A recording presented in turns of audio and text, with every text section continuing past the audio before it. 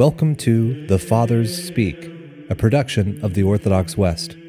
Each day, Father John Fenton reads a selection fitted to the Western liturgical calendar from one of the Fathers of the Church.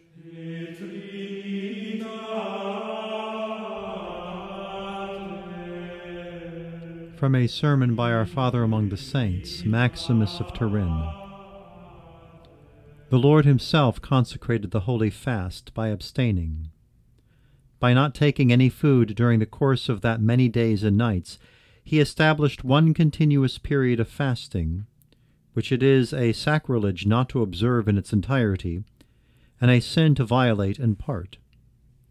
This he did for the sake of our salvation, that he might not only teach what was useful by words, but also instill it by examples, so that on the very path that we hasten to faith, we might take steps to abstinence.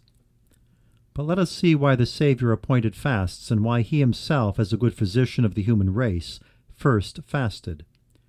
For a good physician first tastes the potion that he is about to give the sick person, in order to demonstrate beforehand the skill of his art on himself, so that when the sick person takes what has been tried, he may be certain about the potion, and more certain about his health. And then let us see why our Lord established this time for fasting in the place that he did. For the evangelist says that the Lord abstained 40 days and 40 nights in the desert. I think that this is the reason for fasting, that since the first Adam, when he was in paradise, had forfeited the glory of immortality through his gluttonous impertinence, Christ, the second Adam, might restore the same immortality through his abstinence.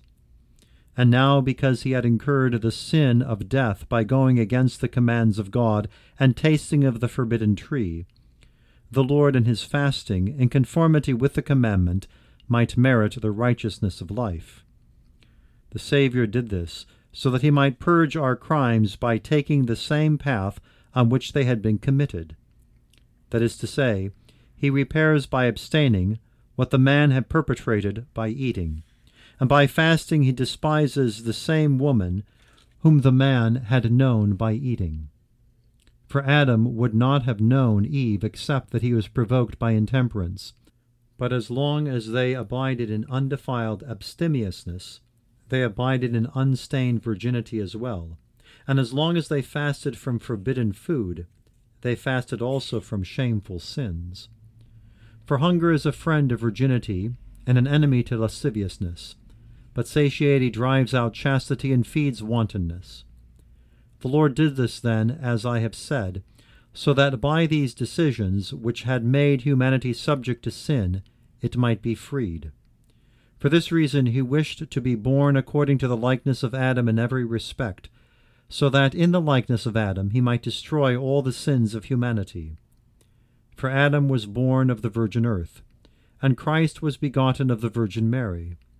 The maternal soil of the one had not yet been broken by a hose, while the hidden place of the other's maternity was never violated by desire. Adam is formed from mire by the hands of God, while Christ is formed in the womb by the Spirit of God. Each comes forth with God as Father then. Each has a virgin for mother.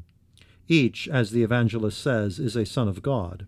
But Adam is a creature, and Christ is a son of substance.